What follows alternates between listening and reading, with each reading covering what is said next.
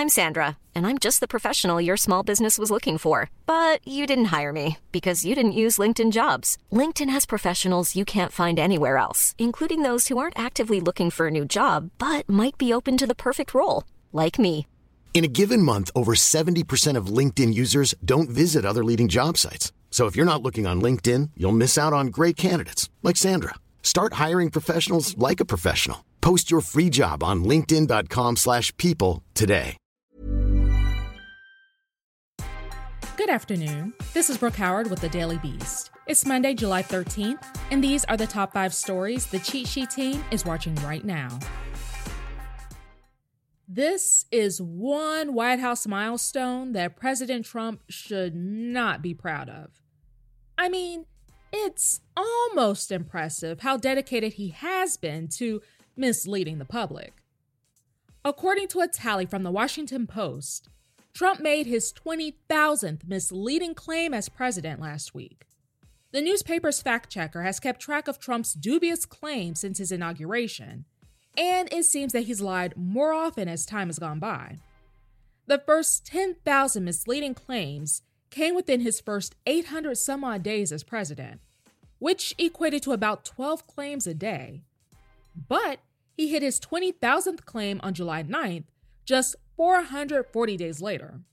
This means Trump has mumbled 23 unverifiable claims per day over a course of 14 months. Even worse, the list of misleading claims has not stopped growing. On July 9th, Trump exceeded the 20,000th mark by delivering 62 misleading claims, around half of which were said to Sean Hannity during an interview on Fox News. He really thinks he's the sun in this universe.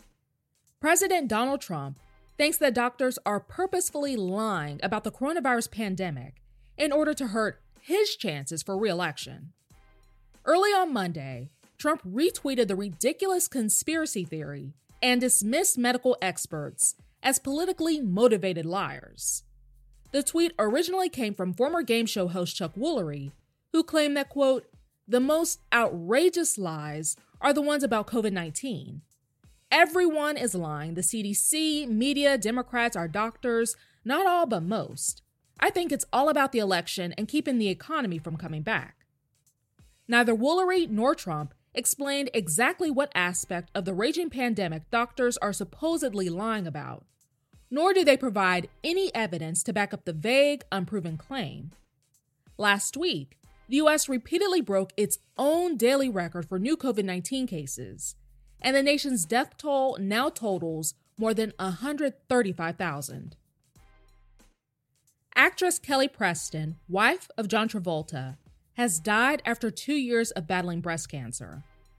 Travolta made the announcement on Instagram that Preston, quote, "fought a courageous fight with the love and support of so many." Preston, who was 57 at her passing, had been married to Travolta for nearly 29 years, and they had 3 children together. Her acting career included roles in Twins, From Dusk Till Dawn, Jerry Maguire, and The Cat in the Hat. It seems as if President Trump is at war, yet again, with higher education. Dozens of U.S. universities have thrown their support behind a lawsuit that challenges Trump's attempt to block foreign students from staying in the country if their schools move to teaching entirely online in the fall. Reuters reports that nearly 60 schools, including 7 Ivy League universities, back a lawsuit that was filed last week by Harvard University and Massachusetts Institute of Technology. More than 1 million international students attended institutions of higher education in the U.S. during the 2018-19 school year. They reportedly occupied about 6% of the entire U.S. enrollment. If there's one thing we can count on, it's that anyone who deals with the Trump White House has enough dirt to write a book. One of the top prosecutors and the special counsel of Robert Mueller is reportedly set to release a book on the 2-year investigation into the alleged ties between Russia and Trump's 2016 campaign. Andrew Weissman's book, titled Where Law Ends Inside the Mueller Investigation, will reportedly be published September 29th. Weissman said it is, quote, the story of our investigation into how our democracy was attacked by Russia and how those who condoned and ignored that assault undermined our ability to uncover the truth. My obligation as a prosecutor was to follow the facts where they led, using all available tools and undeterred by the onslaught of the president's unique powers to undermine our work. Looks like Mary Trump's tell-all is only the beginning for readers. That's all for today. Check back every weekday morning and afternoon for more of the news you need to know. Find us on your smart speaker or wherever you listen to podcasts. Even when we're on a budget, we still deserve nice things. Quince is a place to scoop up stunning high-end goods for 50 to 80% less than similar brands. They have buttery soft cashmere sweaters starting at $50, luxurious Italian leather bags, and so much more. Plus, Quince only works with factories that use safe, ethical, and responsible manufacturing.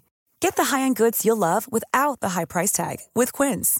Go to quince.com/style for free shipping and 365-day returns.